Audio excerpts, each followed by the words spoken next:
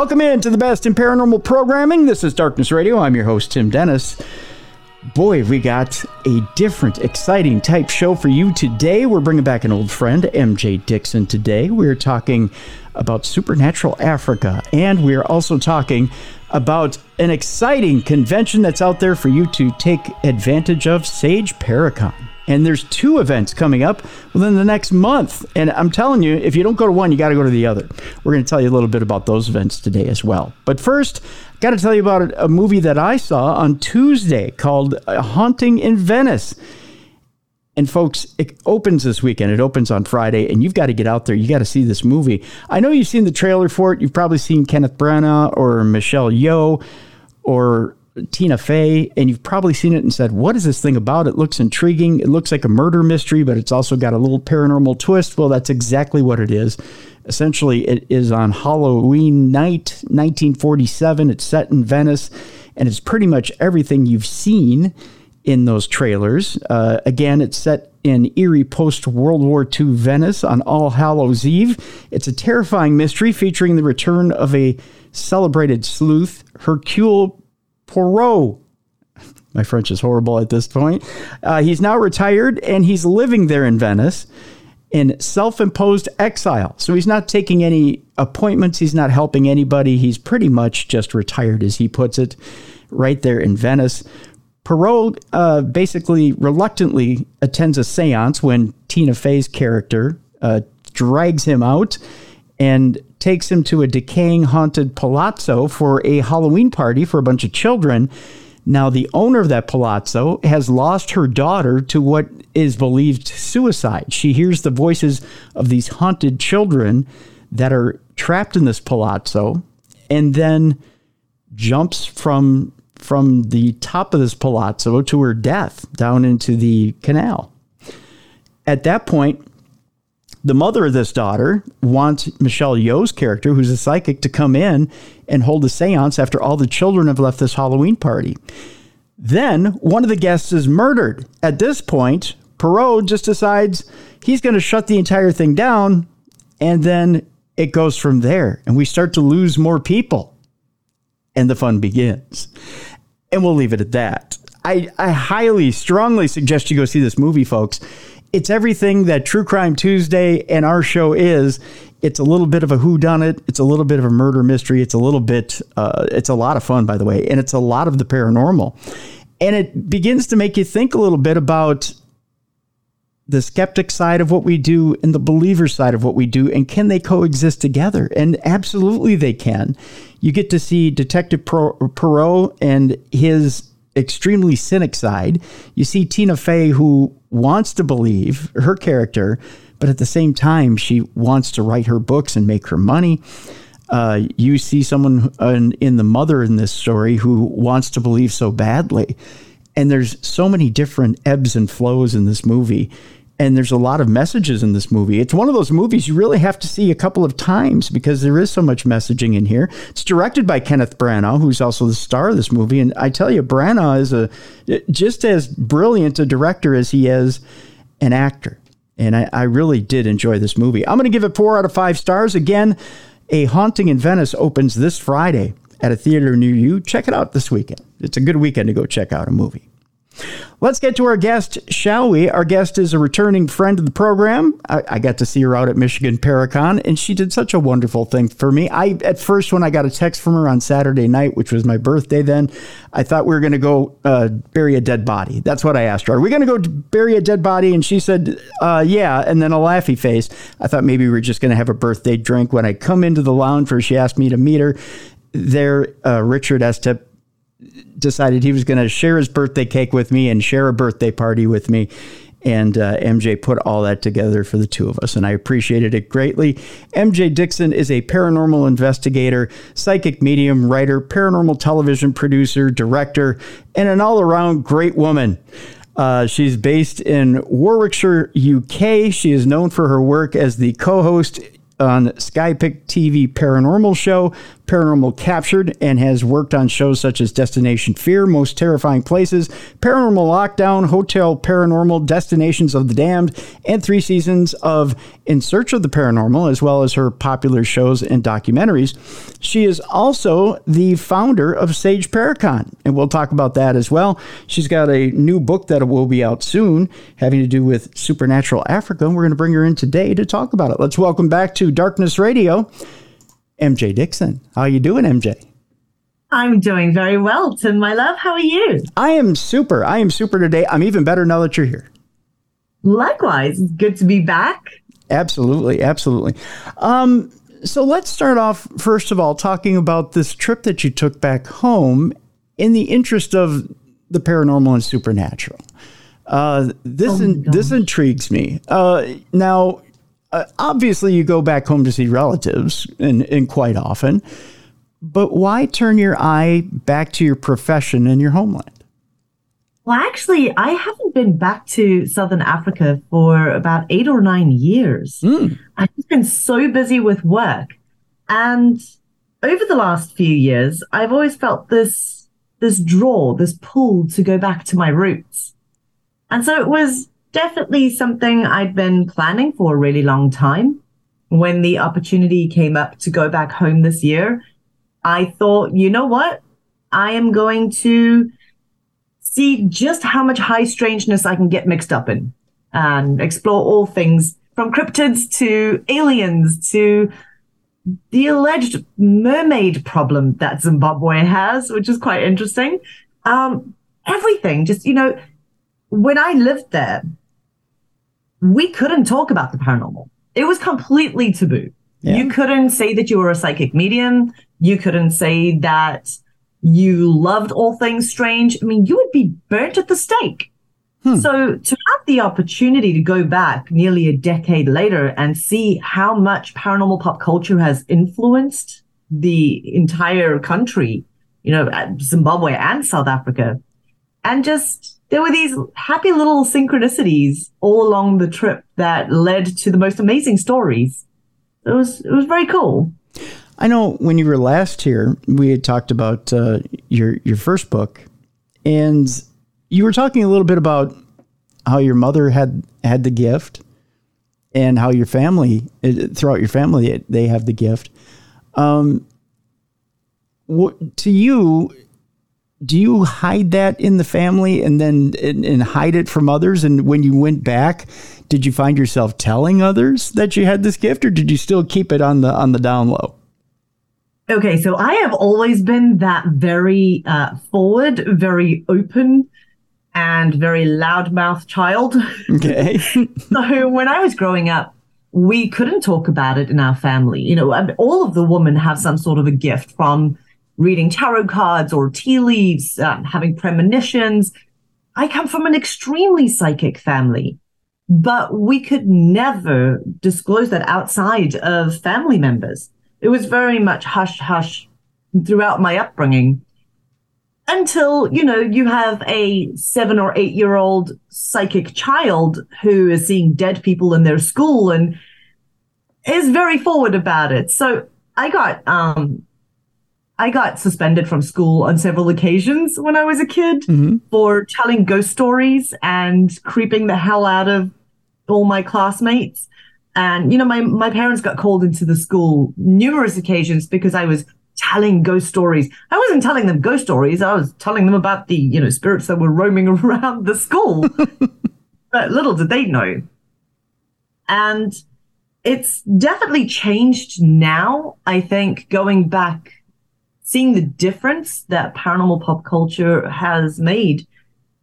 People are far more accepting and far more open to it now. So when we did bump into people and they were like, "Oh, you here visiting family?" And I was very forward. I was like, "I'm looking for all things strange." I'm like, I'm flying my weirdo flag high. I want to find aliens and ghosts. And they were like, "Wow, okay." And funny enough, 10 years ago, people would have shot that down straight away.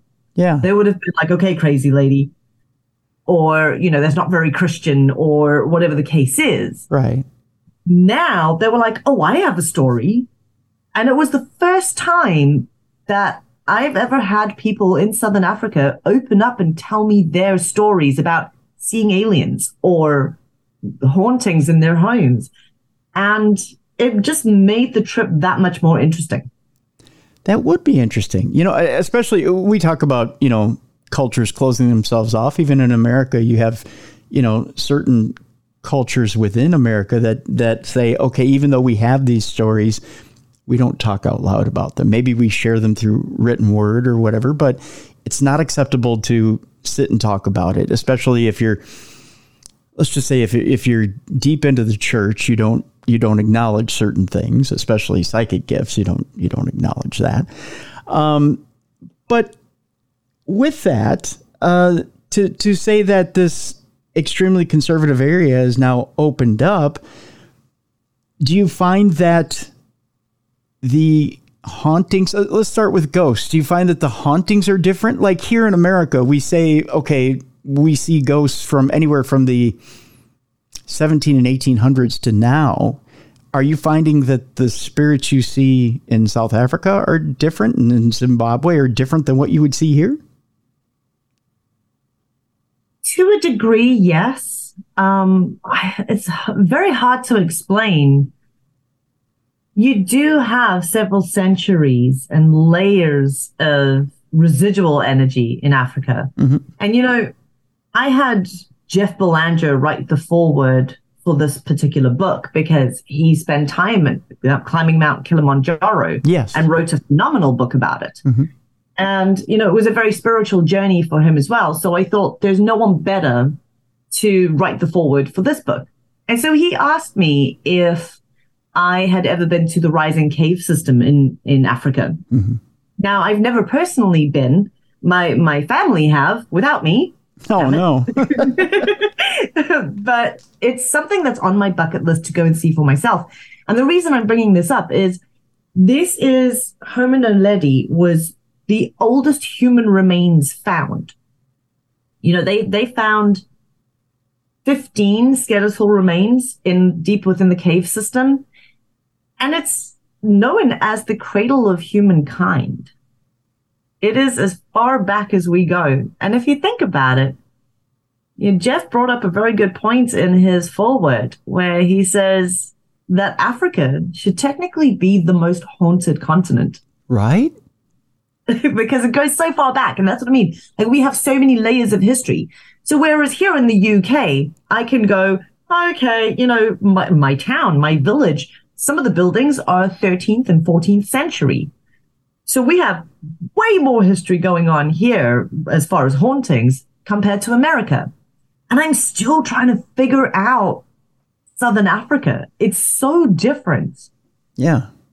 I mean, you do have your usual suspects. You've got people from the last few decades that are kind of hanging around. And especially when I went to certain areas and I did psychic readings. Mm-hmm. So I had readings done by a medicine woman, by a traditional sangoma, by a witch doctor.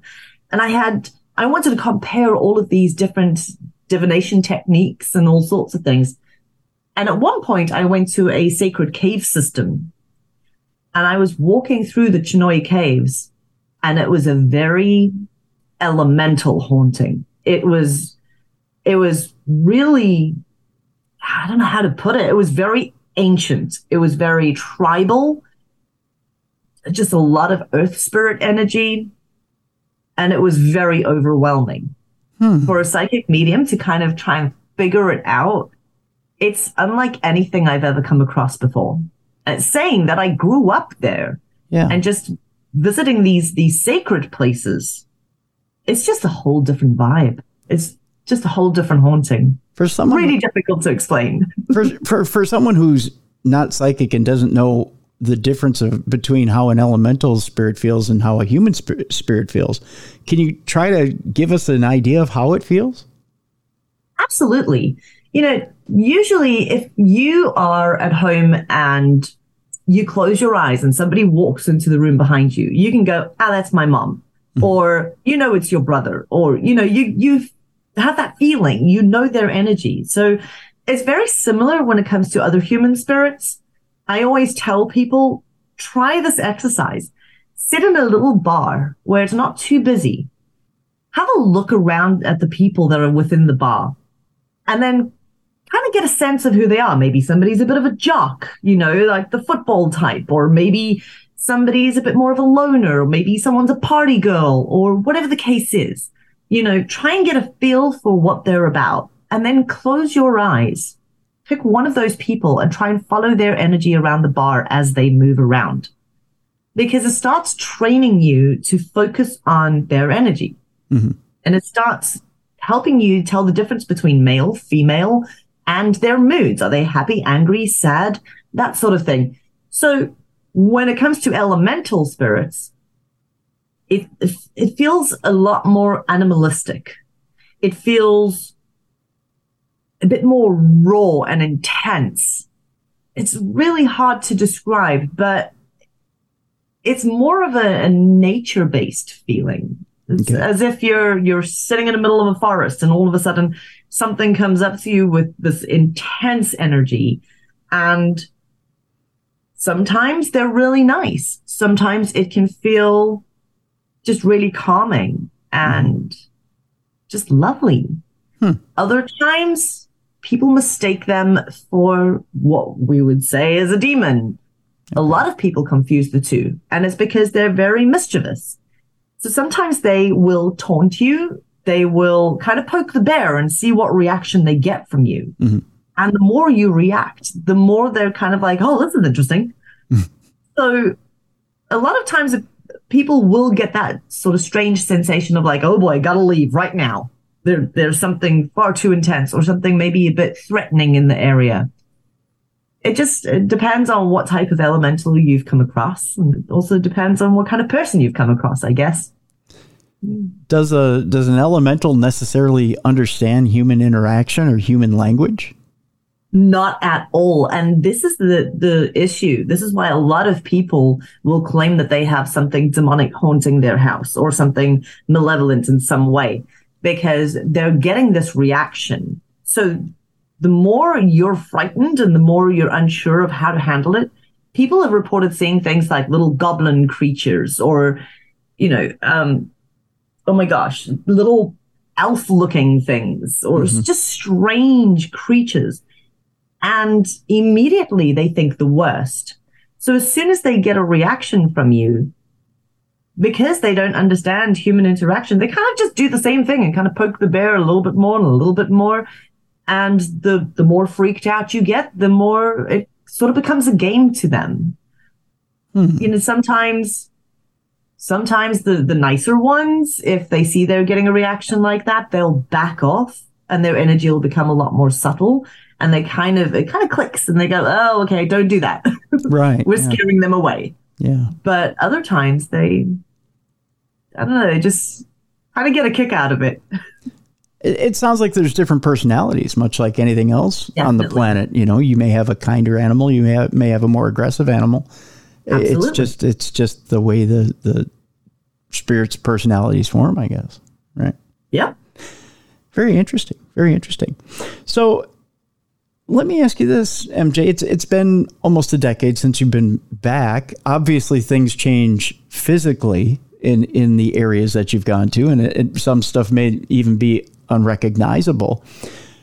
Does the landscape psychically change as well, along with the physical landscape of what you're seeing?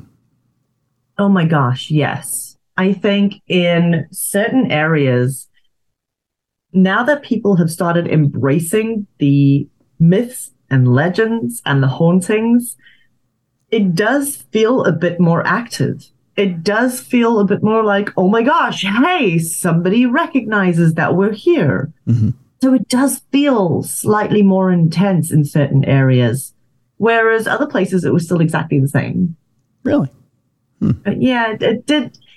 And maybe that's me. My psychic abilities have changed drastically and developed so much over the last 10 years. So perhaps it's just me being able to tune into certain things a bit better and realizing how much more there is actually out there compared to what it was like 10 years ago.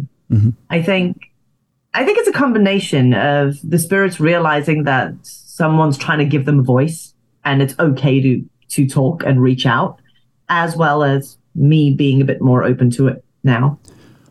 Well, forgive the crassness of this observation, but I've always felt like, and especially after being on the Queen Mary and seeing Jackie the Ghost there, I've always kind of felt like the paranormal needs, for lack of a better term, and this is a kind of a crass term, that they need an audience, not only to feed off that energy, but also because, as you put it more eloquently than I, they need to get their word out or need to get their message out. And you can't do that in a quiet, somber atmosphere.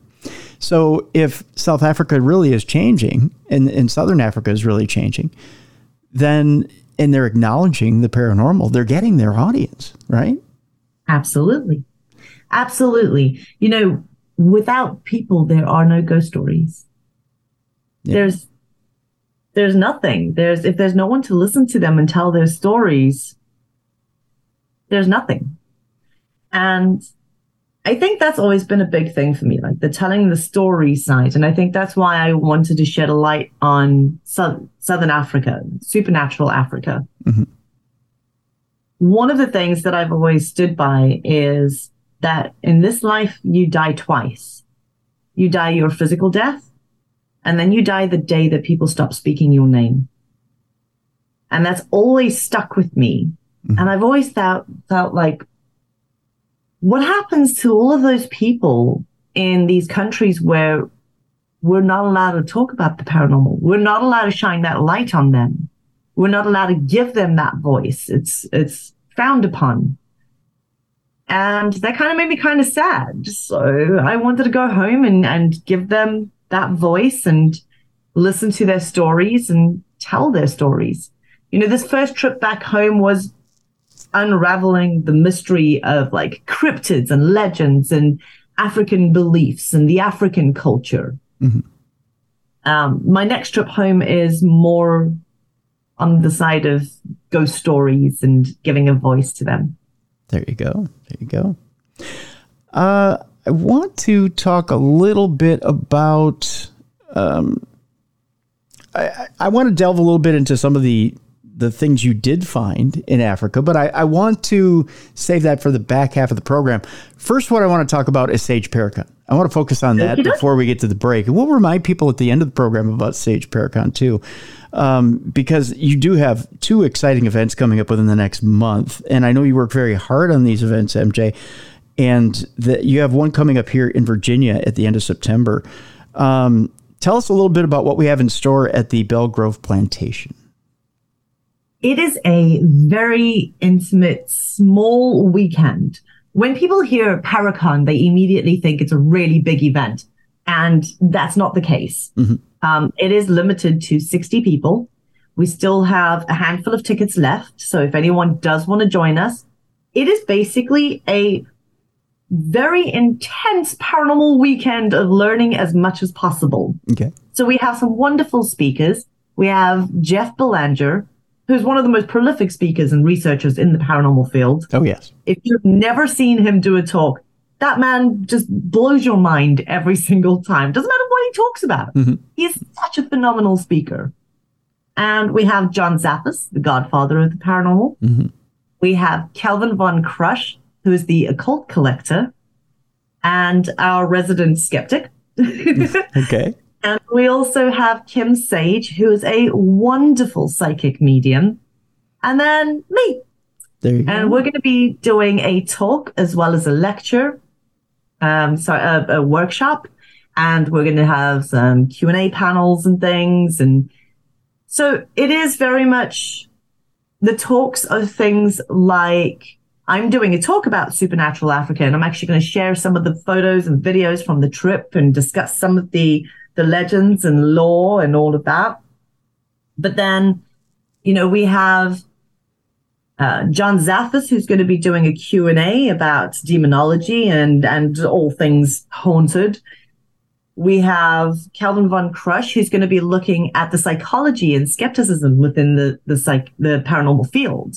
Okay. We have Jeff, who's going to be doing a talk about ghost stories and legends, but also then doing a masterclass workshop on how do you research the paranormal?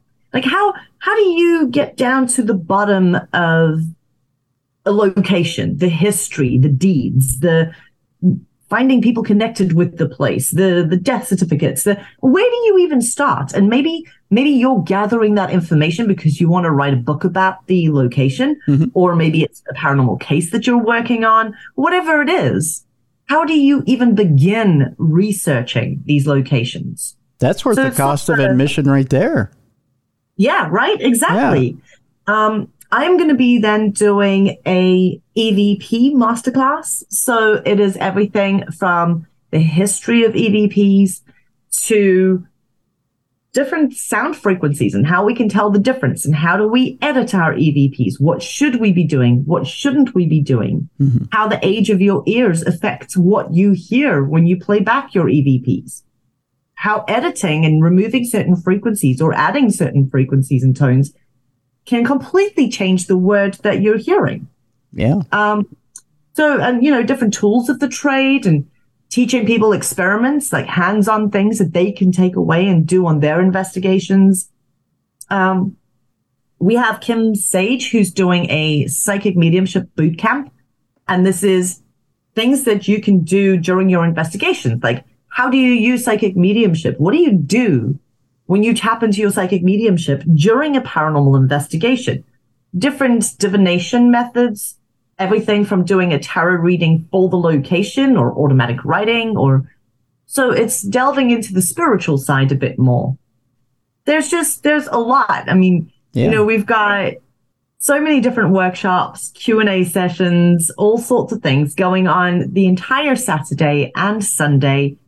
We do have a handful of vendors that are going to be joining us. Like I said, it is a very small, very niche event. And we also then investigate Belgrove Plantation, which is amazing. Oh, wow. I love it. It's one of my favorite locations to investigate. Yeah. It's got really cool history and then Sunday night, we end the evening with a murder mystery. Really? Everybody gets to take part. There is a murder. One of the ladies who owned Belgrove Plantation is sadly killed during a party that celebrates the woman who owned Belgrove throughout its history. And we have a seance to try and contact her ghost to get clues. We investigate to try and get EVPs and more information from this ghost to help us solve the mystery. You have to decipher clues and things all along the way in different rooms and areas. You have some people who are going to be lying to you. The other suspects are going to be blaming each other, and everybody has a motive. So you got to kind of get down to the bottom of this murder in a paranormal investigation kind of way. Wow. So it's going to be very different and super fun. That does sound fun. So at Michigan Paracon, when I asked you, do you need help burying a dead body? You really did. Yeah, exactly. Yeah. See, I was writing a murder mystery. I was just ahead of you by a month or so. That's all. That was a hilarious text. Like, could you meet me downstairs in the Rapid Lounge? Are we burying a body? Yep. Yep. You just said yep with a laughy face. Well, MJ, that all sounds like an amazing Paracon. It really does. And the nice thing about it is it's an intimate one. You're not sharing it with thousands of people. You're doing it with a more intimate audience, which is nice. I really want people to have time with the speakers. I want you to be able to walk up to them and ask as many questions as you'd like to. I want you to take away as much as possible from the workshops and the talks. We're here to share everything that we've learned over, John Zappas, you got 5 decades of investigating the paranormal. Come on. Yep. And that man gets so sick of me when I'm around him because I ask him questions nonstop. He's a walking paranormal encyclopedia. Yeah. So why wouldn't you just soak up as much knowledge as possible? And everyone's really fun and approachable, and we're eager to share all the information that we have. And you kind of lose that a little bit at bigger events. yes, at bigger events, you do have far more talks and things, but you don't really get all that much opportunity to get into an in-depth conversation with the speakers. Right. And really pick their brain. And that's what I love about it. By the time you finish the weekend, you walk away with way more knowledge, cool experiments to try, and a whole family of paranormal weirdos that you can then hang out with and investigate with. And it's really cool. I like the smaller events. Yeah. Oh, most definitely. Most definitely. And you put it perfectly. You get to make one big paranormal weirdo family after you're done with the weekend, which is the best thing, because then you keep up with each other and go to event after event after event with each other, which is really nice. Now, we can't forget about Sage Paracon 6, which takes place at the Combe Abbey Hotel in Coventry over in the UK. That coming up October 26th to the 29th. And again, for tickets for either Sage Paracon, either the one here in the States at Belgrove or the one at the Combe Abbey Hotel, you go to sageparacon.co.uk. We'll have the link in the description of this program, so you can click on it and get tickets to either one. Now, you've got a little bit bigger lineup for the one at Combe Abbey Hotel. Tell us a little bit about the one that's coming up here at the end of October.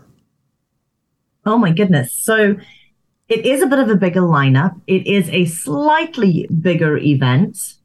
And we have amazing speakers joining us. You may recognize a few of them. We have Richard Estep. We have Mr. John E.L. Tenney. We have Brad and Tim from Michigan Paracon, Brad, Blair, and Tim Ellis. We have J. Marie Shackelford, who is a wonderful psychic medium. Calvin Von Crush will be joining us over that side of the pond too. And, or shall I say, this side of the pond. And we have Shane Pittman. We've got Janet O'Carroll, who is a UK psychic medium, Reiki master. And oh my gosh, that woman is just anything spiritual. She's got it covered. Claire Hanks, again, another psychic medium here from the UK. And me. I do still have one more person that I have yet to announce. It is a bit of a surprise guest. It's going to be a last minute thing. And it's a little similar to Sage Paracon in the States, but it's just kind of rearranged a little. So on the Thursday night, we do a paranormal investigation of Combe Abbey Hotel, which is built around 1058. Oh, wow. Yes, sir. You want to talk history? That is some history. It is incredible. It is also the childhood home of then Princess Elizabeth I. Okay. It was a monastery, hence the abbey. Oh my goodness. It's incredible. It's been used for so many different things over the centuries, and it is extremely haunted. There are definitely still a few of the previous owners that hang about, and there's included in the hallway is actually a tomb of a murdered monk. Really? Yeah, it's really cool. Whoa. He was murdered at Combe Abbey. Yeah, it's very, very interesting. So lots of like myths and legends and ghost stories there. And then Friday night, we do a 3-course VIP meal. This is a themed dinner. So this year's theme is Viva Las Vegas. And it's the owner of Combe Abbey who has invited us to have a Viva Las Vegas themed party for her birthday when somebody at the party is murdered. However, this isn't the same sort of murder mystery night that we do where it's hands-on, where you go and collect the clues. This is actually a full theater production with actors and singers. It's a big stage show, and it happens all around us whilst we have our 3-course meal. Really? We do get involved, and we have to try and decipher clues. The ghosts of Combe Abbey come forward and tell us a bit more about their stories. So you learn some little tidbits of history, and you also kind of have to figure out who the killer is. The ghosts help you do that, though. But it is a full theater production. I work with a great theater team on that. That's amazing. Yeah, it's super fun. That is so cool. Really, really a fun evening. That is so cool.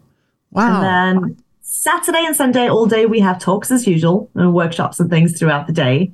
Saturday night, we have a legendary VIP party. In 6 years, it has become the highlight of the event.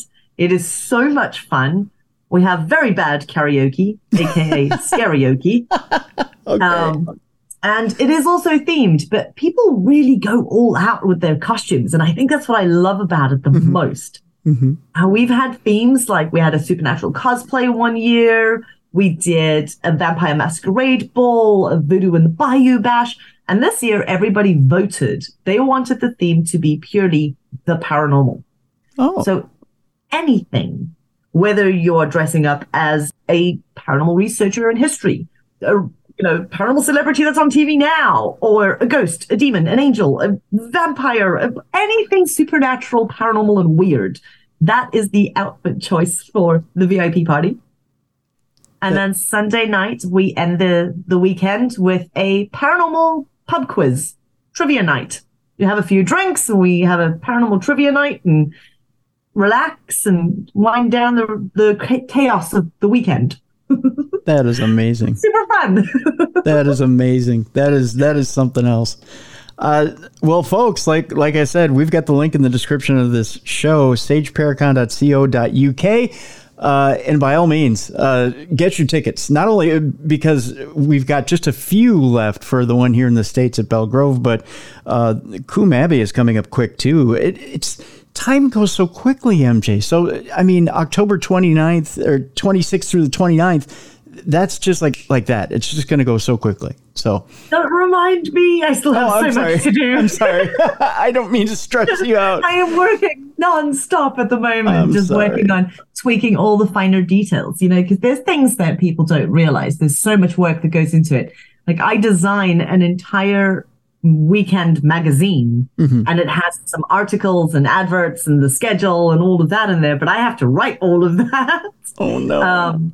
The speaker game show. Oh my gosh, we do an icebreaker game show at both Sage USA and Sage UK, where I have very random facts, very, very weird facts about each one of my speakers. But each of those facts has a story. And it's kind of like a Paranormal Jeopardy. The fact comes up on the screen and you've got to kind of guess which speaker it belongs to. And if you guess it, they have to tell you the story associated with it. So, there's things like a ghost saved my life, or I got sprayed by a skunk, or I heard the call of Sasquatch, or, there's this random. Yeah. Some are really funny. Some of them are really awkward. It's great. There's nothing like getting to know somebody over an awkward fact. That's the best kind of comedy right there. Yeah. But I have to create that game show, and there's so many moving parts to the entire event. Designing menus for the dinners and things. Oh my gosh. So yes, I'm not looking forward to the fact that time is running out. But yeah, and I'm sure you'll agree with me here, MJ. The best part of this whole thing is at the end of it when the people come up to you and say, MJ, I had the best time. This was so cool. Absolutely. You know what? That is the reason I've been suckered into doing so many of these. I always went, this is the last one. This is the last one. I'm not doing another one. It is so much work for one person. Because it is. Yeah. It's just me that puts it together. I don't work with a whole team of people. I do have the most amazing people who volunteer and help out. And my speakers put up with me, my nagging, my constant questions, throughout the entire process.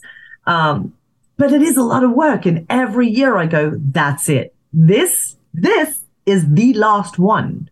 And then I started one in the States. It's like one wasn't enough. You went backwards. Yeah, I know, I did. Yeah. But to be honest, I am actually taking a year off. There is no Sage Paracon next year. So if you do want to be a part of it all, of this craziness, it is going to be a bit of a bang of a weekend. I am taking next year off, and it's purely because I have more supernatural Africa that I want to explore. Okay. I have more books that I want to write. I have some other things that I am focusing on slightly, and I need a bit more time next year to be able to do those things. There you go. I can't juggle everything anymore. So who knows? We might bring Sage Paracon back at the end of 2025. Yeah. Hopefully. But you don't know. This could be the last one ever. You have to join us. Either that or MJ, you got to hire a staff for Sage Paracon, one or the other. Yeah, there's that. That's an option. Yeah, and I hear you. Life is so short, and you have to get, if you have a project in mind that you have a passion for, you got to get it out there. So if that is your calling, and that's what you're feeling the call to do, is to get those books out there, and you have that book in your head, and you need to get it on paper or ebook form, then get that out there. And you know what? You can always return back to Sage Paracon. Absolutely. Or just drop it in someone's lap that can follow instructions really well, one or the other. But it's completely up to you. I know when you say that it's going to go away for your people, I can hear already the people who already attend going, "Oh, come on, MJ." But there's I think I do want to change things up a little. Mm-hmm. I do want. It's not to say that I'm not going to do events. I'll probably still do some investigations and things next year, and definitely some road trips with Richard Estep, working on our psychic remote viewing research and all of that stuff. There are just a lot of other things that I'd like to work on. And yeah, if I could split myself in three and accomplish more, I would. Yeah. Two of me is just not enough. One of me is barely surviving with the amount I'm trying to do at the same time. So I'm on a steady diet of caffeine at the moment. Oh. But I think it's time to just focus a bit more on going back home, to be honest, just exploring more of supernatural Africa. This trip just whet my appetite. It's just scratching the surface. There's so much more to explore, and it's just different. It's just to be able to go home, and I speak the languages, so that's a huge help. Yeah. But to be able to go home and just go back to my roots and learn more, I think that's sort of the natural progression now. I think that needs to happen. That sounds like a plan. With that, we'll take our break. When we come back, we'll talk about supernatural Africa and some of the things that MJ found when she went back home. And I have an important question to ask her about her work with Richard Estep, about that remote viewing. We'll talk a little bit about that and get caught up, because we talked about that last time you were on the program. We'll get caught up a little bit about that work and talk a little bit about Michigan Paracon and the talk you did there about remote viewing. When we come back, more with MJ Dickson. We're talking about supernatural Africa right here on the best in paranormal programming. This is Darkness Radio.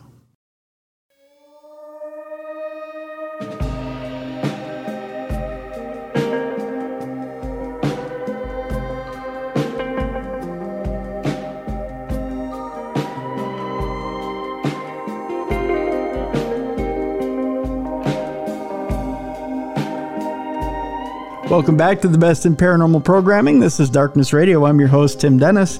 Our guest is paranormal researcher, author, psychic medium, all-around great gal, MJ Dickson. Is that a good enough intro for you? Sometimes You're too kind to me. You're too kind. Oh, you're too kind to me. We're talking about supernatural Africa. We're also talking about Sage Paracon. Again, we have the link in the description of this program, sageparacon.co.uk, where you can get your tickets. Again, folks, tickets are going quick for the one that's here in the States at Belle Grove Plantation. Takes place at the end of this month. So you're going to want to get your tickets and check out that Paracon. Again, no Sage Paracon in 2024. So get out there and get your tickets right now for either the one in the UK or the one here in the States. Probably easier for us here in the States to see the one in the States or go to the one in the States. So again, only a handful of tickets for the one here in the States at Belle Grove. Before the break, I had teased MJ that you're doing some remote viewing experiments with Richard Estep. And yes. I know of just a few of what you've done, and you talked about it at Michigan Paracon, some of the things that you guys have been doing.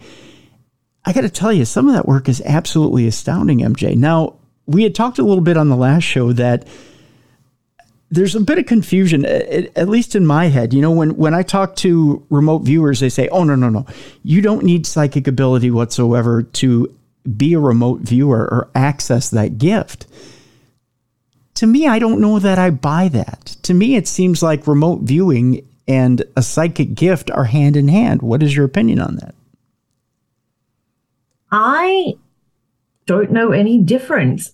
So remote viewing is something that's very new to me. I say new. I've only been doing it for the last sort of 3-4 years where I've been really looking into it. According to my mom, this is something that I've done since I was a child. I mean, I was about 4 or 5 years old when I started, walking up to my mom and telling her something was wrong with my cousin, that I could see that she slammed her finger in a door or whatever the case is. And when my mom phoned, that had just happened. Mm-hmm. So, it is something that I have been able to do my entire life. I just didn't know about it. I didn't realize what I was doing. Mm-hmm. And so when it comes to whether or not you have to be psychic, I don't know how to answer that because I am psychic. So I'm only seeing it from my perspective. I don't know if somebody who doesn't have any psychic abilities, or shall I say, isn't developing their psychic abilities, if they try it, I'm not too sure what the results will be. Everybody has some form of a psychic ability. Everybody is born with it. It's like a muscle. I mean, the more you exercise it, the more you develop it, the stronger it becomes. So, and that's very much the case for me doing these experiments. But I wouldn't know if somebody that has absolutely zero abilities whatsoever, if they try to tap into something, I don't know what the results would be. To me, it'd be quite interesting. To me, I'm sorry, I didn't mean to cut you off there, but to me, it seems like remote viewing is a combination of traveling on an astral plane to get to somewhere so you can see something. It just seems like a combination of psychic gifts to me. And on top of that, you know what I'm talking about? Going out of body, going to another place, seeing something, and relaying that information back to yourself so that you can actually write that down. Does that seem fair? Absolutely. The thing is, a lot of people without psychic abilities are able to astral project. So whether it is just a form of astral projection that you don't need psychic abilities to do so, I'm sure there is a way to gather that information to be able to do it that way. Mm-hmm. But for me, I can tell you that when I do it, it's not the same as tapping in psychically the way I would for a reading. Okay. It's almost like you're using a completely different muscle. I'm still struggling with how to explain the difference. And this is something that, Richard and I have spoken about. I'm like, how do I articulate this? How do I put it down on paper? How do I explain to somebody how it's different from just tapping in psychically? Yeah. It is still it's still a mystery to me. I don't know how I'm able to do it. Yeah. It has been quite the process learning. First of all, I started tapping into Richard's energy because I was familiar with his energy. Even if I didn't know where he was in the world, I could still tap into him. And then I started using him as kind of an anchor and seeing what was around him. And then we figured out the moment people stepped close within proximity, like about a meter or so from Richard, I would then be able to pick up on them and their spirits. So it gets a little confusing. And I'm kind of starting to figure out whether or not I actually need the audio link, because that was always the thing. Richard will phone me up via Zoom with his camera off. It's just an audio link. He can see me on camera, so he can see I'm not trying to Google anything. I'm just sat there telling him exactly what I'm getting. And now it's got to the point of, do I need that link? Do I need that audio? Is that technology, that connection, is that helping the link, or can I do it without it? So if he just says to me, hey, on this day at 7 p.m., tap in. Tell me what you get. tell me what you see. So that's kind of the natural progression now when it comes to our experiments is we're starting to remove certain elements and seeing if it still works, or adding certain elements and seeing how that changes everything.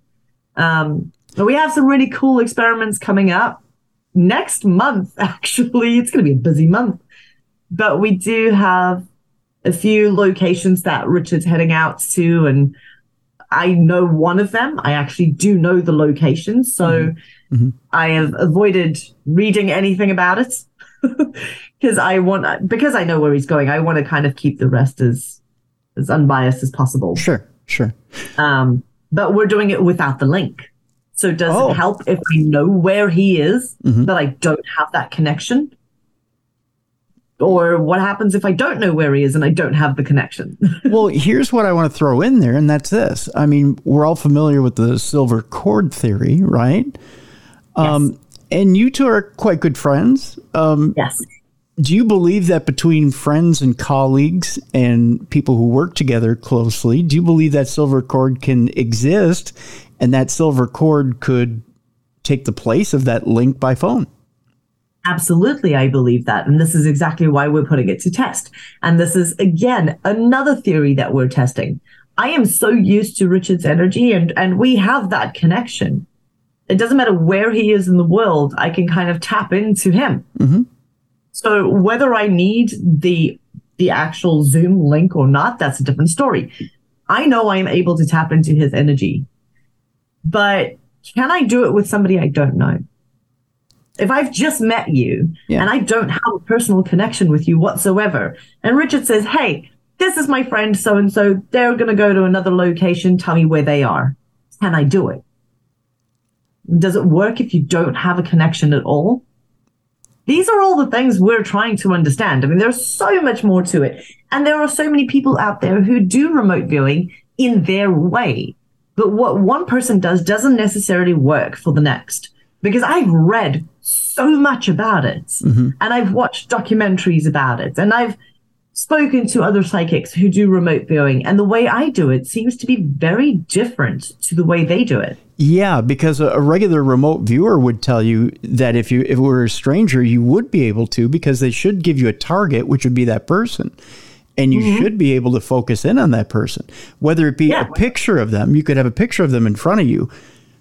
It's just a matter of tuning into that person or keeping that picture in front of them, trying to feel their energy and then acquiring the target. Find it. Yeah. I have no idea. These are all things, like I say, I mean, I've only been doing this for a few years now, trying to figure it out. And I guess the reason we're trying so many different experiments is because I don't know how to explain how it works. Yeah. I don't know the limitations. I don't know what would work better. I mean, do I have a stronger connection with the call or without it? I don't know. And this is the thing. People always think that you need to have all the answers in the paranormal field. No. The most incredible answer that you can hear from somebody is, I don't know. Yeah. I mean, that's why we do this. It's why we do these experiments. It's why we do this research in the first place. Yeah. Kind of figuring that all out and then telling the stories of those who are on the other side. Well, that's why I do it anyway. Right. I'm curious, MJ, does Richard have a reverse link with you? Can he feel your energy from a ways away? Has it gotten to that point where, he's not dead as a stone, where he can say, hey, MJ, do you happen to be sitting down in your kitchen right now? Or do you happen to be at Savers or wherever it is you are right now? It's not something that we've tried. We actually should.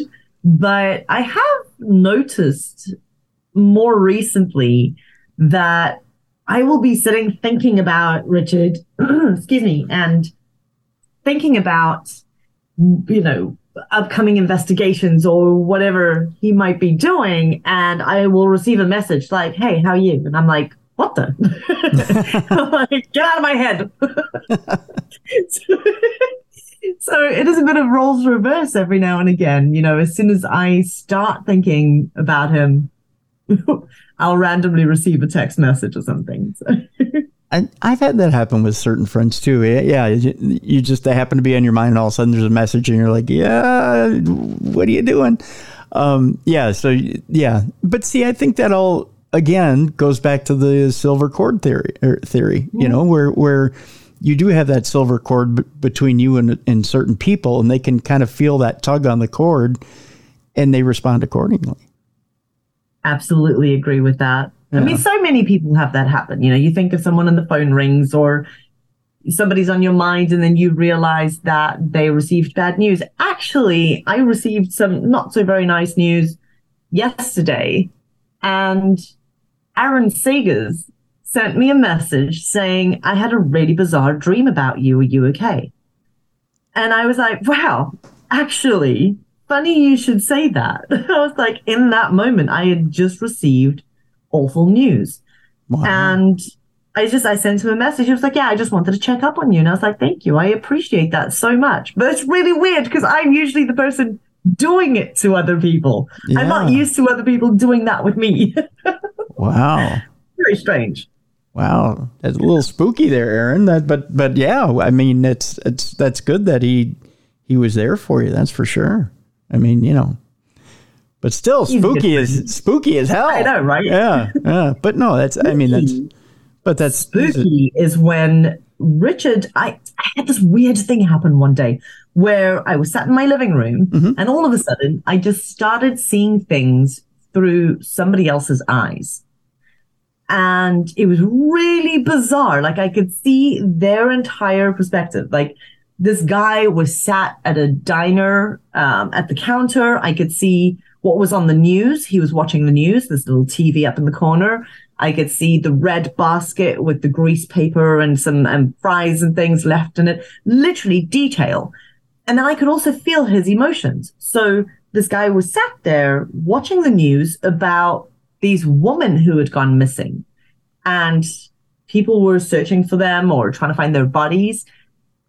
And he kind of had this really smug, I did that kind of proud feeling while he was watching the news. And then he looks down and I see like blood splatter, tiny little blood speckles on his trousers. And he gets up, gets into a truck, drives to what seems like a farm, walks out to a pigsty, leans over to look at the pigs, and he's kind of leaning on the fence, the balustrade. And there's human teeth in the mud. And I realized that he had fed these women to the pigs. Oh, my God. Now, this happened. I received all of this information, and I could see it like a movie, like playing out as if I was seeing through his eyes in a matter of minutes. And I just kind of snapped out of it. And my mom looked at me and she was like, where did you go? You just glazed over completely. Are you okay? And it was the first time something like that had happened to me. And then I heard Richard. And so I contacted him. I wrote down every single minute detail that I could remember. I wrote it all down and I sent it over to Richard. And he responded saying, that's a little bit weird. I'm actually sitting here writing my serial killer book. And he was like, do you know who Robert Picton is? And I was like, no.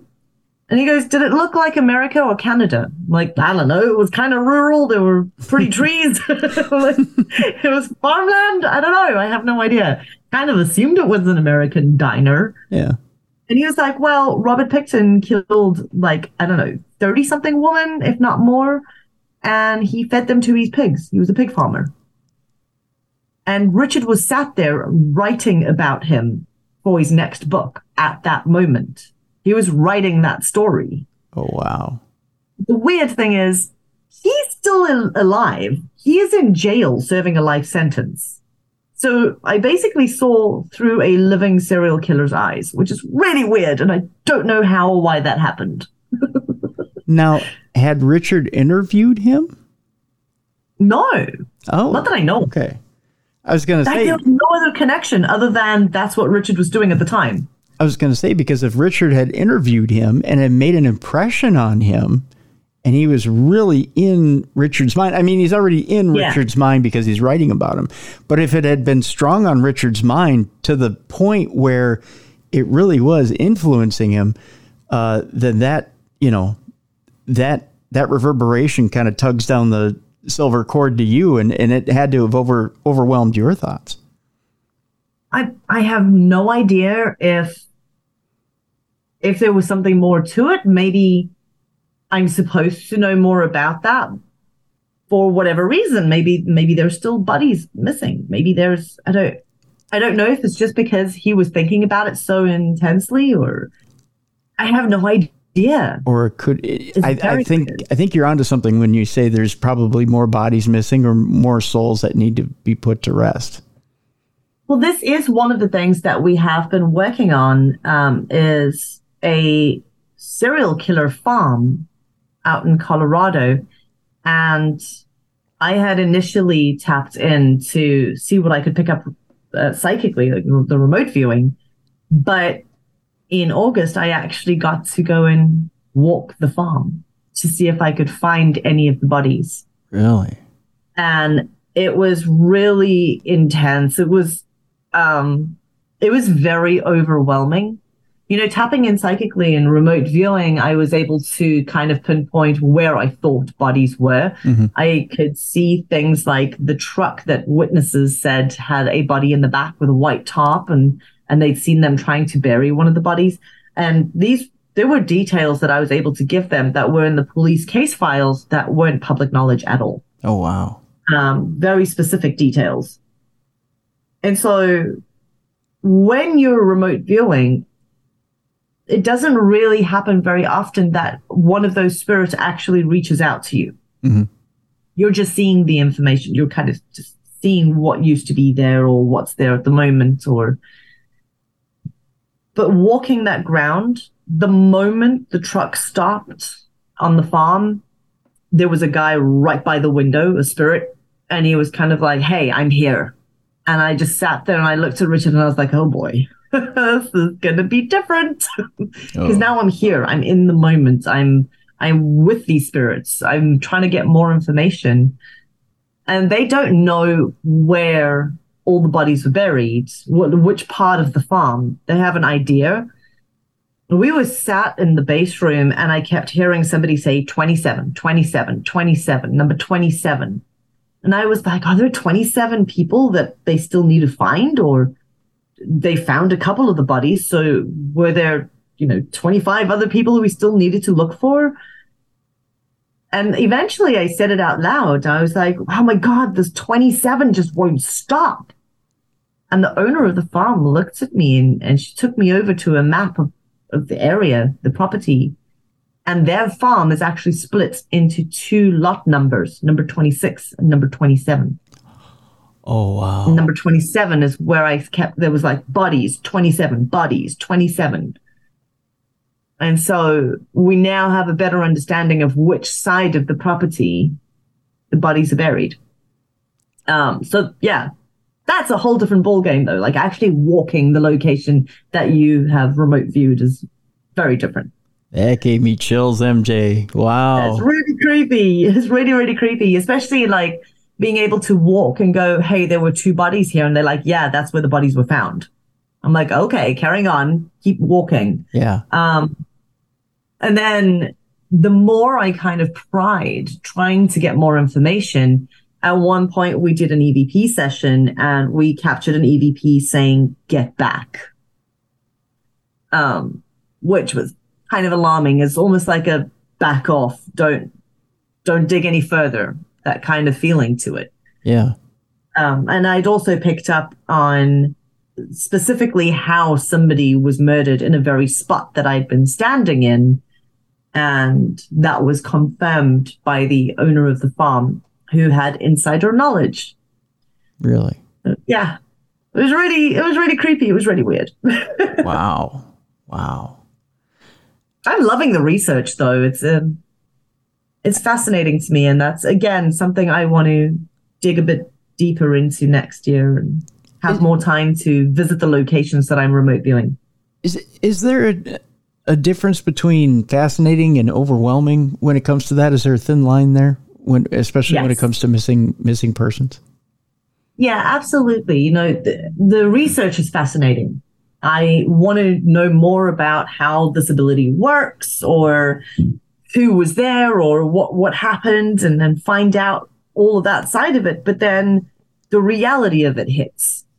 There's still 20-something people whose families don't know what happened to them. Yeah. They're still missing.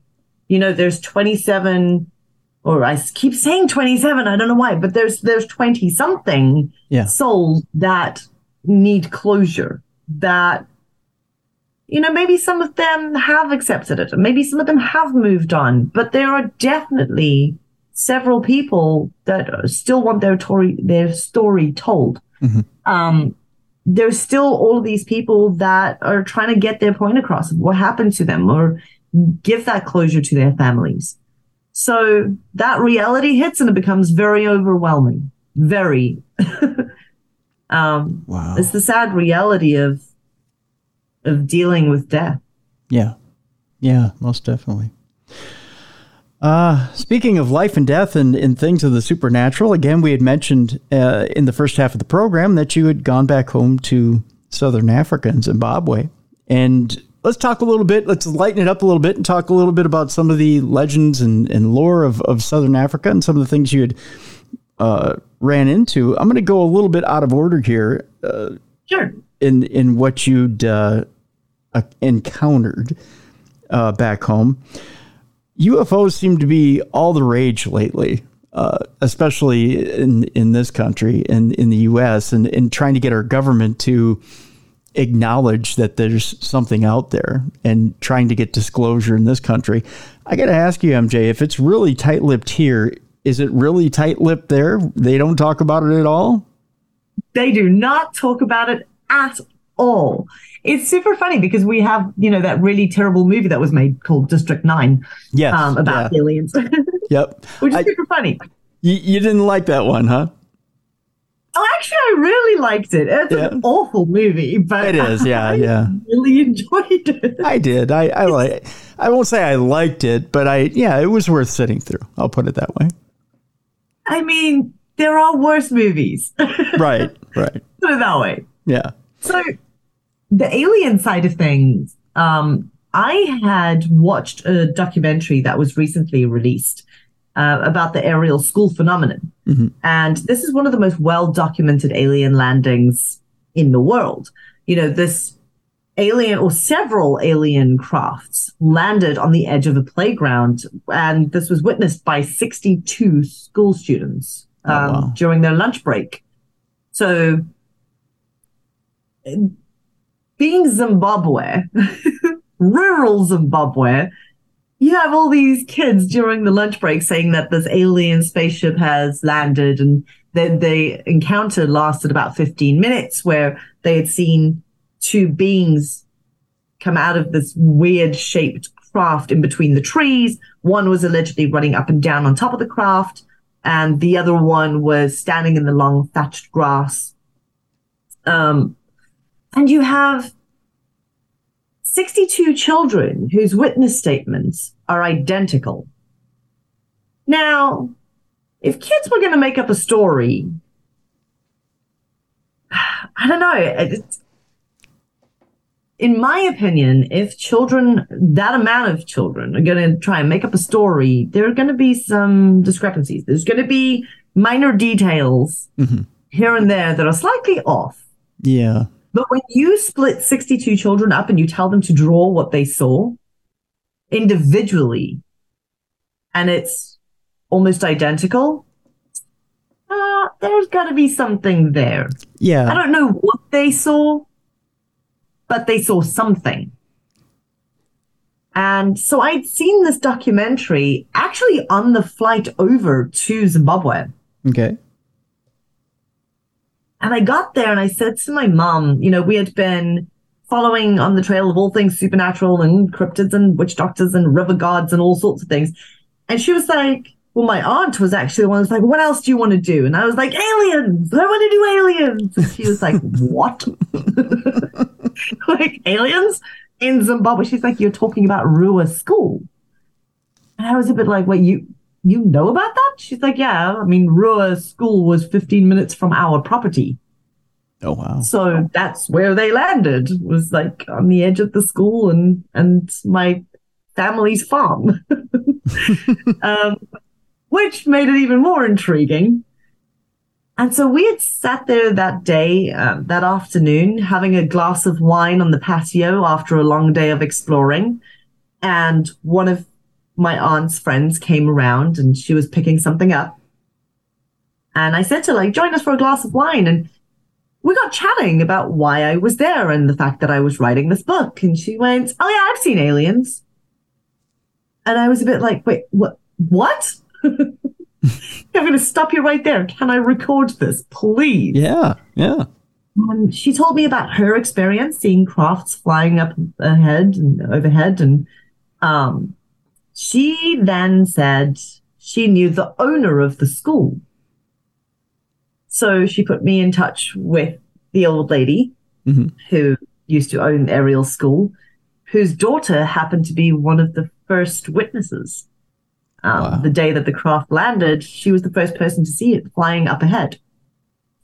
And so I got in touch with her and I spoke with her about her encounter and everything that she remembered. And it kind of just led me down a rabbit hole. Huh.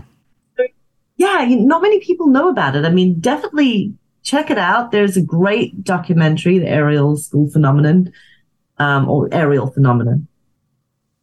And there's some fantastic interviews with some of the kids. And yeah, it was just, it was weird actually speaking to people who were there during that time and the chaos. And what I found interesting as well was that it wasn't only the children who witnessed these crafts landing, but the same night, about 14 people that were in Kariba, at Lake Kariba, which is on the other end of the country, mind you, had witnessed a couple of craft flying over where they'd been fishing and camping.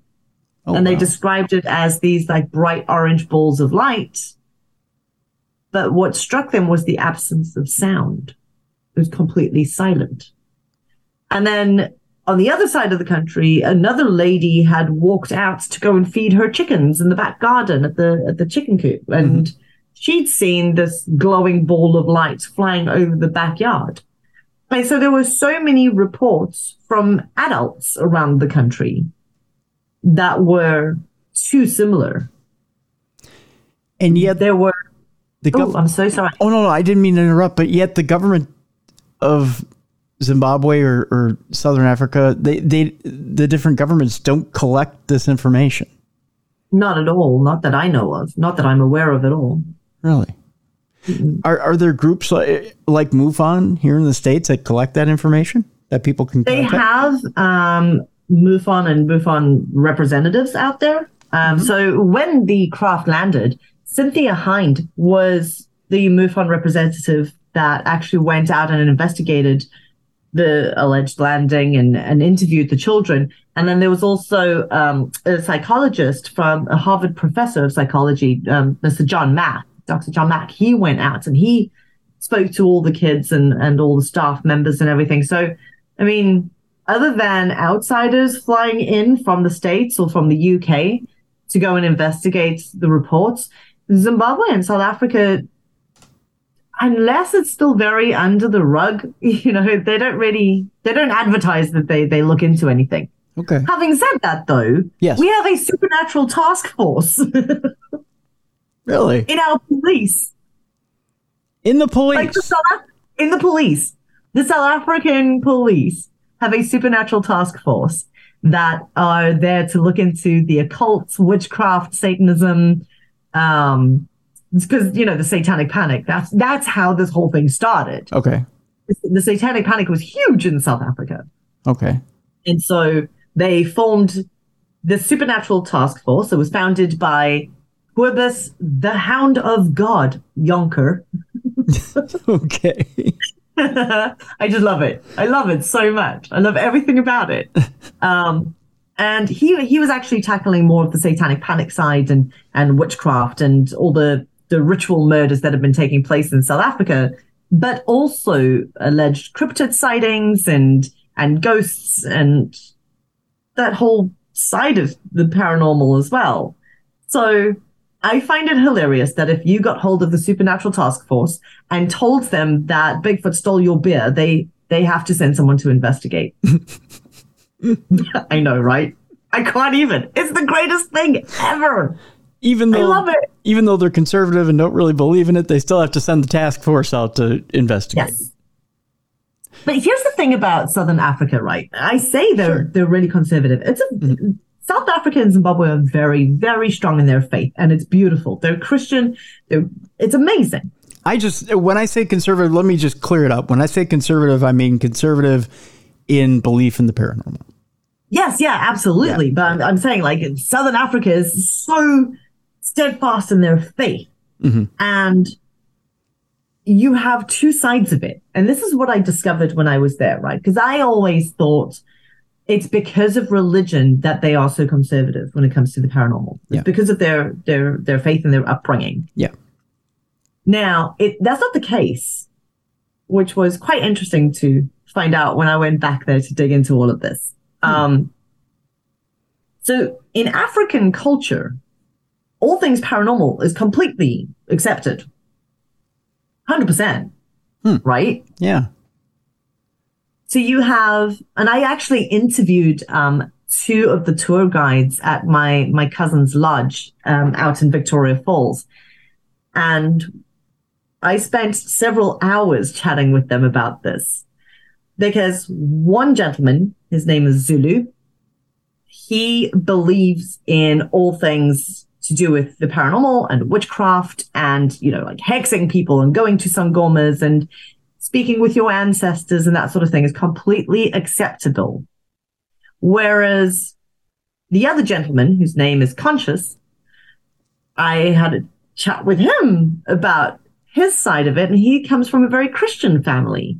And in their upbringing, like in that side of the African culture, it's completely taboo. Like, you don't try and reach out because they believe it's demons that is trying to kind of drag your soul to hell. Yeah. It's very intense. Yeah. So it's two completely different things. And you look at more of the Afrikaans side, and they're just more conservative people in general. They don't discuss anything that they can't explain. Yeah. And it's not to do with religion. It's not to do with upbringing. So it's really fascinating just getting to know more about all the different cultures, all the different tribes, all their different beliefs. And it sounds like very weird. You won't. I mean, you'll find out if just throw aliens out there, and you'll find out exactly who stands where and what opinion you're going to get. Because that is a divisive topic. I mean, the only other one I know of is Bigfoot. You throw Bigfoot out there, and if you want to see people fall one side or the other, go between, who believes it's an ape and who believes it's a dimensional creature. That'll split people real quick. That's the other one. What if it's an elemental? Oh, look at you throwing in the third choice. just saying. Now you're gonna get people pissed off, MJ. Look at you. That's for another show, I guess. Tell me a little bit about. Here's an interesting chapter for the book, and we'll just breeze over it. We don't have to get in depth with it, but it's something that, of course, we don't have here in America. What exactly is a sangoma? A sangoma is a witch doctor, if you will. So they are traditional healers. They will hex people. They're the guys that you go to. There's a difference between a witch doctor and a sangoma. Okay. A sangoma is both good and bad, whereas a witch doctor is all about healing and connecting with your ancestors. So you go to a witch doctor for any remedies, perhaps you have been cursed by a sangoma. So you'll go to a witch doctor to remove the curse. Oh. Yeah. They're more on the the light side of things and the connecting with your ancestors. Whereas a Sangoma, if somebody's really ticked you off and you want to get rid of them, you will go to a Sangoma and they will either curse them by, oh my gosh, what did he call it? A sajangkwani. It's a type of seashell, a cowrie shell that they use, and a blend of herbs and things. And there's a ritual that they do, and it sends the spirit to go and kill the person for you. Yes, very intense. So I actually spent a few hours in rural Zimbabwe in the middle of nowhere, which was terrifying. Sitting with a Sangoma, interviewing him, and I had a reading done by him as well. And I had to have a translator with me because it was a bit of a language barrier then. And even my translator couldn't understand half of what he was saying. So it was a little bit difficult. And at one point, halfway through this interview, the translator looked over at me and he went, "You know this guy kills people." And I was like, yeah, whatever. And he was like, no, he's a killer. He's actually killed people. And that moment, realizing that I'm sat in rural Zimbabwe, miles from anyone, with a killer and a translator who's going to leg it the first chance he gets. Oh, yeah. Yeah. It was slightly terrifying. But Sangomas, I mean, anything from voodoo dolls to curses to, if you want your business to do better, they'll give you a blend of herbs and roots and things to either burn or scatter around your business. But then they'll give you a blend of herbs to take to your competitor's business and sprinkle around there so that theirs fails in order for yours to do better. So there's very much a balance of light and dark, if you see what I mean. Yeah. Yeah. Now, very interesting people, though. Does a Sangoma have a code of honor, or do they believe that there's no honor at all? They do have a code of honor. You know, they're not going to, I say that. I'm hoping they do. They are very careful with who they see and the work that they do. They also believe that, you know, a lot of those spirits can come back and haunt you. So they're very careful with how they do certain things. Okay. Having said that, on the other hand of it, you do have Sangomas, and this is another reason we have a supernatural task force in South Africa. So you do have a lot of Sangomas who use a fresh corpse for their magic. Oh. In order to create what is called a chikwambo in Zimbabwe, or a tokoloshi in South Africa, it is a evil spirit, but it is conjured by a Sangoma using a fresh corpse. They will either send somebody out to find them a fresh corpse by grave robbing or whatever the case is, or they will murder somebody for the corpse in order to do this. So you have a lot of what they call muti murders. So they will make their potions out of the corpse, your mutis. But in order to conjure a Sangoma's tokoloshi or chikwambo, they will remove the eyes and they will remove the tongue so it cannot speak, the eyes so it can't see. They will drive a hot poker, like a big metal poker, as hot as possible through its head. Oh. And the heat is said to ignite the magic and is what brings it back to life. So it reanimates this corpse, which can then take a solid form or a spiritual form. Yeah, it's really weird. There's a lot of weird beliefs. Yeah. So things like each Sangoma will have a chikwambo or tokoloshi of their own that they send to do their bidding. The guy I was speaking with, his chikwambo, it's contained in sort of a little clay pot. Okay. And inside the pot is the remains of a newborn baby. Really? That he had acquired. Yeah. Oh my God. Yeah. It's really intense. Like, it's Sangomas are the more darker, creepier side of things, whereas witch doctors are more the love and light. I think darker is an understatement, MJ. Yeah, it's really intense. Yeah. That's why we have so many ritualistic murders in South Africa or Southern Africa, because, there's so many people, if they've got a beef with someone, they go to Sangoma. Sangoma says, hey, I need a corpse, preferably, maybe a teenager that still has their whole life ahead of them. Because what they believe, the younger the child, the more of its lifespan that it was meant to live here on this earth will then live out trapped in their clay pot as their chikwambo. And they will then send it to do the bidding, to harm people, to curse people, You look at South African headlines, and it's great. I've collected so many of them over the years. I love it. Mm-hmm. So they have the tokoloshi, which is conjured. And South African headlines are like, the tokoloshi, Tiller Tokoloshi wipes out family. Or the tokoloshi was twerking for my husband is one of my favorites. We have twerking cryptid. I remember you mentioning that on the last program.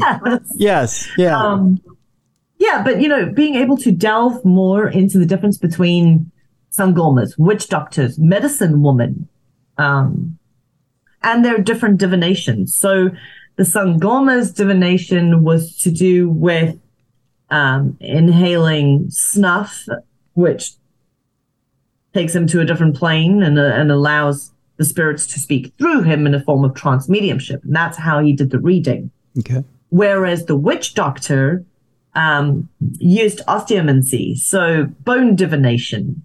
And he had a collection of bones and shells and all sorts of things that he would then shake and throw out on a red mat in front of us. And he would read them. And he actually taught me how to do so.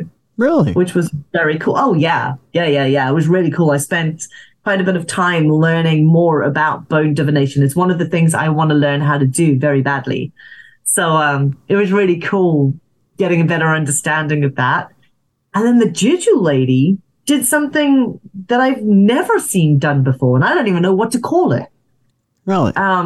This medicine woman, she had this little bottle, probably about 10 centimeters, and it was It was filled with sticks and seeds and stones and bark, herbs, all sorts of random little things, and what I assume was water. It was a clear liquid. And when she started the reading, she would blow into the bottle, and she asked me, okay, what's your name? Because she had no idea who I was. She didn't even know I was turning up. Sure. I wanted it that way. Yeah. Yep. So she blew into the bottle. She asked me for my name. She asked me for my dad's name. Picked up straight away that my dad had passed away. Okay. My mom's name. And then she said, okay, we're going to call your ancestors forward to give me the information. And she did that. She then sealed the bottle, shook it vigorously, and read the bottle. Like, as if we use bones or tarot cards or whatever the case is. She read a bottle. And it was really weird. But very interesting. Okay, now let me ask you this, MJ. As a sensitive and a psychic, you're seeing these seeds, sticks, stones, whatever's in this bottle. She's obviously seeing something in this. Are you seeing anything in this as a sensitive? Not at all. Nothing. Not at all. I mean, I could feel that there were people in the room with us. Okay. I could feel that there was a spiritual presence there. You know, there's whether that be her ancestors or my ancestors that she was tapping into. Okay. But how she was reading a bottle of twigs and stones and things is beyond me. I guess it has to be similar to the bone divination. Because how do different bones mean different things and how they fall? If it falls on its side, it means one thing. If it falls face down, it means another thing, you know, and each bone or each shell or each thing that you've collected has to have a personal meaning to the reader. Mm-hmm. I mean, I even said it in the book. This witch doctor and his bones, you know, some of the bones were like intricately carved and they were beautiful. Mm-hmm. Whereas others looked like it came off his dinner plate last week. So I was a bit like, oh, this is interesting, you know. And so he had explained that each thing is kind of like your tarot cards. Each one has a different meaning. And if a tarot card falls upright, it has a different meaning to when it falls in a reversed manner, when you pull it and it's reversed. So I guess it's similar with the bone divination, that how things group together, just like how certain tarot cards will fall together, how certain bones and things fall together, kind of give it a specific meaning. But how to read a little bottle, I don't know. I don't know. I've never seen that done. It was very cool. It is cool. A little bizarre, but cool. I'm with you on that. I'm with you on that. Earlier, you had mentioned mermaids, and that mermaids were a big thing in Southern Africa. Can you kind of expound on that, and what type of mermaid are we talking about? I take it it's not the Little Mermaid that we saw from Disney. Pretty much. Yeah. Yeah, like what you would, when you think mermaid, what you think, that's pretty much their issue. Yeah. But they're not sexy mermaids, right? We're not talking, you know, sexy mermaids that sing real well. No. Yeah. Yes. Really? Yes. I know where I'm moving. So there were 2 dam projects that had been put on hold in Zimbabwe, and I think we were going back to about 2012, 2013, if I remember off the top of my head. Okay. But the Minister of Agriculture actually put a hold on these projects because the workers who were excavating the land and everything, they said they were attacked by mermaids. They said that they heard these women singing and luring them into the water, and some of the guys had followed them and walked into the water and never returned. So some of the workers downed tools because they said they were being just attacked by random mermaids. And apparently it's a thing in Zimbabwe. Like, there are mermaid stories everywhere. Like, the Minister of Agriculture stopped work on 2 projects because of mermaids. It's amazing. It was in the newspapers. I mean, I can see stopping because of rain or inclement weather, but not mermaids. No. Mermaids in their sort of a siren song, if you will, luring people into the water and drowning them. Yeah. No, actual mermaids, there were descriptions and everything. It was fantastic. So this all came about when I went fishing. Anyone who knows me knows I absolutely love fishing so much. It's because I grew up in Zimbabwe. It's what we do. And so I grabbed a fishing rod. I walked down to Lake Masvikadei.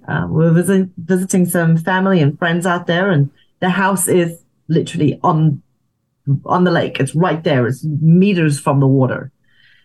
So I couldn't resist and grabbed a fishing rod, went down to the water. I had one of the staff members, the gardener, Lovemore.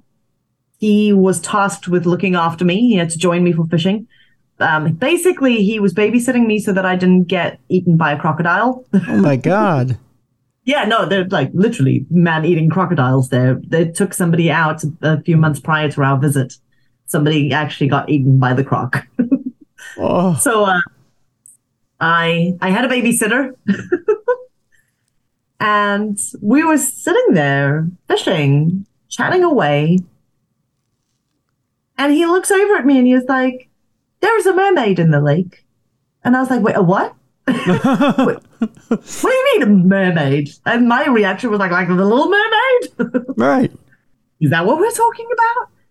No, there's allegedly a woman who was born with one breast and she was teased really badly. So she prayed to her ancestors and said that she no longer wanted to live with the people in her tribe and in the village. And I don't know if she went to go and drown herself or whatever the case is, but allegedly she turned into a mermaid and is seen quite often in the lake. And they actually have a wooden carved statue of her at the dam wall and her story. And her name is Mboyo Masvika Day. And Masvika Day, the lake itself, is actually a sacred place in the African culture. It's considered sacred. The name Masvika Day means, or Masvika Say, means how did you get here? Because you won't get to that place unless the ancestors give you permission. Okay. You'll never see it unless you have permission from them. So, yeah, really random stories and very interesting discoveries. I didn't know Zimbabwe had a mermaid problem. No, not at all. I want to go find a mermaid now. Right? I mean, we don't keep them at Lake Minnetonka up here in Minneapolis, but, I mean, that's not what Prince was looking for when he told Apollonia to get in Lake Minnetonka. That's the closest we ever came to a mermaid, but just saying. It's a Purple Rain joke. The one thing that I'm curious about is you get into the book. Now, you've already had the run-in with the Sangoma, but you also had a run-in with a juju lady who gave you a very special gift in order to remove any bad juju you might have got from the Sangoma. What did she give you? Not just from the Sangoma. She did a reading. That's the woman that used the bottle to do the reading. Okay. But what I found so fascinating was that when I walked into the room where she did her readings, from floor to ceiling were shelves of every herb, tincture, potion, bark. Oh my gosh, all sorts of powders, anything and everything. I've never seen an apothecary quite like it. It was quite spectacular. And so I started asking her, I was like, hey, what is in this? And what's that? And what does this do? And what's that for? And, I just wanted to pick her brain as much as I could and just learn as much as I could. And she did the reading for me, and she had picked up on a bit of bad juju. And so she gave me some holy water collected in the mountains. Now, holy water from the mountains has to be collected in a very specific way. Okay. It has to be a natural stream that runs through rocks. So there's all sorts of things that they believe have to happen in order to consider it holy water. Okay. It's divine water from your ancestors. And so she gave me a bottle of that and told me to bath in it and sprinkle it underneath my bed and around my place of business and all sorts to remove any bad juju, which I wasn't too sure about the bathing in it thing. Yeah. Because she had it in a bottle with a whole bunch of bark and herbs and all sorts in this bottle. And I was like, what if you have some skin reaction? I don't know what's in there. I'm not just gonna put anything on my skin. Yeah. But yeah, it was interesting. It was different. Very, very interesting indeed. I'll tell you what, MJ, we'll save some of these stories for when the book comes out. The book is scheduled to come out end of September, beginning of October, somewhere in there. Yes. We'll save some of these stories for when you come back, because I want to have you back and we'll get further into Supernatural Africa. But I want to remind people one more time about Sage Paracon. Again, end of September for here in the States, Belgrove Plantation. End of October for Coombe Abbey Hotel in the UK. And again, no Sage Paracon in 2024. No, boo. You're booing yourself. Don't do that. I'm booing myself. It's a well-earned break so that you can get some of these great books out to us, because again, you've been doing some stellar work there. And so and this book sounds like it's going to be amazing. Supernatural Africa. It is filled with legends and lore and high strangeness and some of the lessons that I learned. And it is just a bit of an introduction to all things supernatural in Zimbabwe and South Africa. Everything from speaking to psychic mediums and sangomas and witch doctors to aliens and ghosts and sacred places, everything in between. So it's just a travel log introduction, and it's set off a whole chain reaction now because book 2 is already in the works. I've got to plan the trip for it before I can figure out what's going in it. Mm-hmm. But I've already got it set, and all those dates are in the diary. And I intend on exploring things a bit more in depth upon my next return. So let me ask you this before we leave people today. There's such a thing as doing the physical in order to grow the soul, if you know what I mean. So you have to go out there and make the journey in order to grow the soul. Sometimes it's leaving the home and seeing things out in the world in order to grow that soul. But now you've left home and now you're returning home to grow that soul. How is it? Let me phrase this a different way. How is it that you feel this has grown your soul by returning home? Oh my goodness, are you kidding? I didn't even know where to start with that answer. I think I've always had this yearning to work with my ancestors. Mm-hmm. I've always had this calling, like I have this entire invisible A-team of people on the other side willing to help me, but I didn't quite know how to connect to them, and I didn't quite know what they could help with or how I could tap into that energy. And I have a new appreciation for Southern Africa, for the cultures, for the beliefs. I have a bit more of an understanding of my upbringing, which is really nice. Growing up in a psychic household where things weren't spoken about as often as I would have liked to have spoken about them. Mm-hmm. Now going back there as an adult with family, with my aunts and my mom, and looking back at all the experiences I had in South Africa and Zimbabwe as a child, everything kind of makes a bit more sense now. I think I've grown in so many ways, and it was a nice reminder to see how far I've come. But yeah, I still have more questions. I still want to learn more ways of tapping into that ancestral energy and using it in the work that I do in the field today. Okay. Yeah, that's fair. I know, there's the old saying, you can never go home again. Does it still feel the way it felt when you were younger? Certain areas, yes. There were certain places that I walked in and I was instantly transported back to my early teens. Mm-hmm. Or, even earlier in my childhood in Zimbabwe. There were a few areas that absolutely broke my heart. Mm. I went back to my hometown in South Africa, and I stood outside what used to be the restaurant that I worked in for years. I loved that place so much. It was my second home.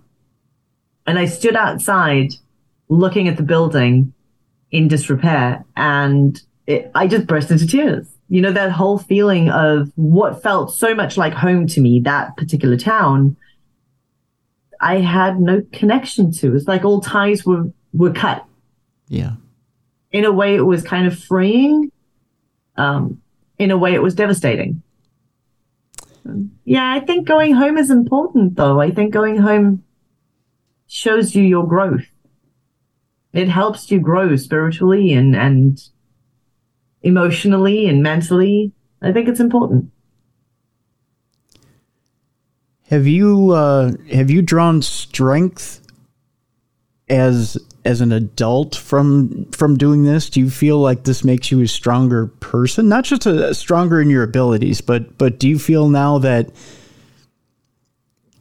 Do you know what I'm saying when I say that? That like you left as a younger adult, unsure, not knowing, not being as worldly, not knowing the ways of the world. You come back, and now as an adult, you're more sure, you're stronger. But now that you kind of feel like you've conquered the world, now you come back and you're more sure of yourself. But now that you've explored the land that you were in as a child, do you feel even stronger? Yes, absolutely. It was a really nice reminder to see the growth in my psychic development, to realize that leaving the country at the time that I did was the best decision I ever made in my life.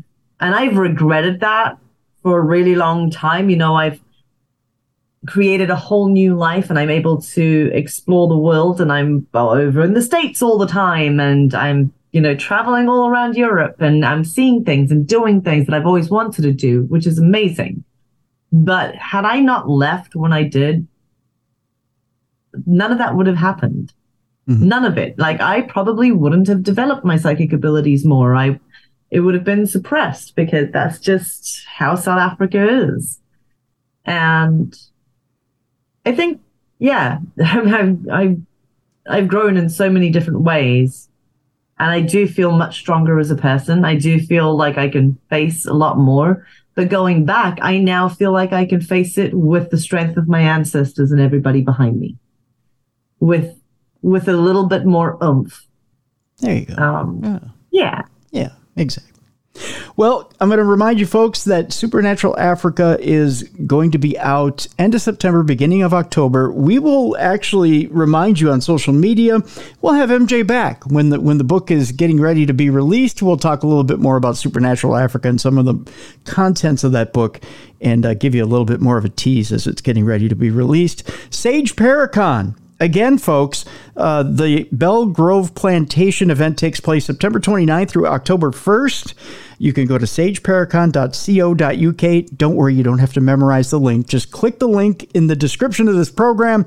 It'll take you to the Sage Paracon website so you can get tickets. And by the way, they're going quick. Just a few left for Belle Grove Plantation at the end of September. Also, there is another event, Sage Paracon 6, in Coombe Abbey Hotel in Coventry, UK. Again, sageparacon.co.uk. That event, the 26th to the 29th of October, the last two events for the foreseeable future. It's not going to happen in 2024. Everybody's crossing their fingers for 2025, but you never know. MJ's got things to do, folks. So she's got a career to work on. She's got a life to work on. And listen, people, you got to take advantage of things now. The idea is you got to live in the now. So you got to get these tickets now. That's the idea. Yes, come and join us. That's right. Come join. And I'm telling you, there's a fun group of people. I got to hang with some of the regulars from Sage Paracon at Michigan Paracon. They're a fun group.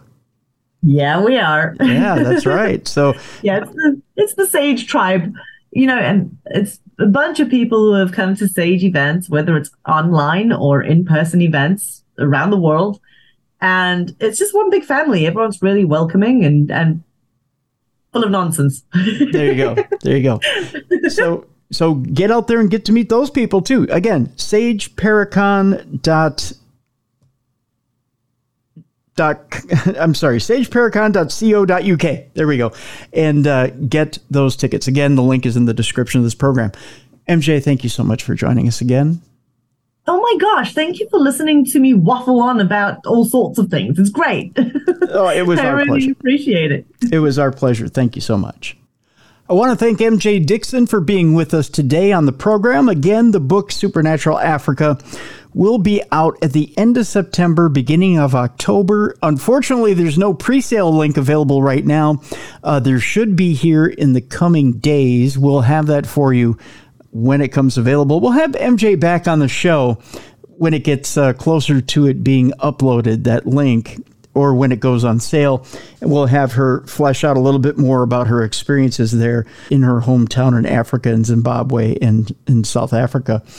And we'll have her talk more about Supernatural Africa is it's quite fascinating. Some of the experiences she had when she went back home. And as you heard her mention, she's looking forward to getting back home and having more experiences and talking more about the folklore of Supernatural Africa, which is absolutely just fascinating stuff. So I want to thank MJ again for being on the program. Again, folks, Sage Paracon not going to be around in 2024. MJ is going to take a little bit of a break to write more books. So get in on it while you can in 2023. SageParacon.co.uk is how you get a hold of your tickets, either for the Belgrove Plantation in Virginia in September, the end of September, or at the end of October in the UK. Again, we've got a link in the description of this program so you can get a hold of tickets for one of the other location. Tickets are going fast. There's only a handful of tickets left for the end of September here. And there's just very few tickets at the end of October. Again, these tickets go fast. They're limited crowds, so you'll have a smaller crowd there. So you'll be able to enjoy both Sage Paracons. And I'm telling you, it's a fun group. It's a fun Paracon. You're going to want to get your tickets, go out and enjoy that Paracon. Then, write back to us and let us know what a great time you had. Take pictures and maybe we'll throw them on our blog and show you what a great time they had there at Sage Paracon. Folks, on occasion we do prayer and healing requests. We do them on our social media. We do them here on the show. I'm going to ask you for a personal favor. We asked you before to keep those prayers and healing and good energy going for Papa Bruiser. I'm going to ask you for a personal favor of my own. My uncle Ron Dennis, is going through some tough times medically and has to have a kidney removed. They found a cancerous tumor in his kidney, so they have to remove his kidney. That'll be happening here in the next couple of weeks. So if you could just send your thoughts, your prayers, your good energy out to Ron Dennis in Minnesota here, it'd be greatly appreciated. He's had some real difficulty in the last few years, having to do with his health when it comes to tumors and things like that. And he's a fighter. He doesn't ever want to worry anybody. He doesn't want to trouble anybody. And he fights a lot of these battles silently. And he definitely is the glue that holds the family together. So I love you, Uncle Ron. You're going to be okay. I know you're going to be okay. But this is a little bit of a devastating surgery. I know you can live with one kidney. A lot of people do it these days in our society, but it's a little bit of a harder hit because he is an older gentleman. So, being in his 70s. So, again, if you can send your thoughts, prayers, energy to Ron Dennis in Minnesota, it'd be greatly appreciated. Folks, we're into the fall season, and A Haunting in Venice is out there right now. Again, I recommend you go check it out this weekend. Good movie. Kenneth Branagh, Tina Fey. I gave it 4 out of 5 stars. Go check it out for yourself. Let me know what you think of the movie. Send your own review to tim@darknessradio.com. Let me know what you think. Also, we're looking for your Parashare stories from next week's Parashare. Tim@darknessradio.com, or go to darknessradioshow.com and leave a voice note. You have 2 minutes to do so when you click on that blue button on the right-hand side of the website. And we want your voice notes as well. We want to hear your smiley, shining voice right here on Darkness Radio. So make sure you either give us a voice note for Parashare or type it out the old-fashioned way and send it to tim@darknessradio.com. We want to make sure we get your Parashare stories right here on the program. And also, if you have stories for Dumb Crime, Stupid Criminals, forward them along to tim@darknessradio.com as well. That'll do it for the program for today, folks. A reminder to take care of yourself and each other. Be sure to look out for those neighbors in your community who maybe are disabled or having a hard time getting their own yard work done. As we head into fall here, you're going to start seeing the leaves coming off the trees. There's going to be some yard work that needs to be done around the house. Maybe you can help out an elderly neighbor or an infirm neighbor that needs some help there. It'd be greatly appreciated if you could. For Beer City Bruiser, Mally Fox, and Jessica Freeberg, I'm Tim Dennis. Thank you so much for continuing to be such a great listener and a great patron of our program. A reminder to just keep patronizing our sponsors. And we'd appreciate that as well. Factor Meals, factormeals.com/darkness is the address to go to if you want to save 50% off all Factor Meals. Again, factormeals.com/darkness50 to stick to your meal plans and stick to your fitness plans throughout this fall. Factormeals.com/darkness50. Put in the code darkness at checkout. We'll see you next week for another great week of shows here on Darkness Radio. We've got Adam Berry up next Thursday. We'll be talking about his new book, Goodbye Hello. Be sure to pre-order that. That's coming up September 26th, the release on that book. So Adam Berry joins us next week to talk about the book, Goodbye Hello, on Darkness Radio. We'll see you next week. You've been listening to the best in paranormal podcasting. This is Darkness Radio.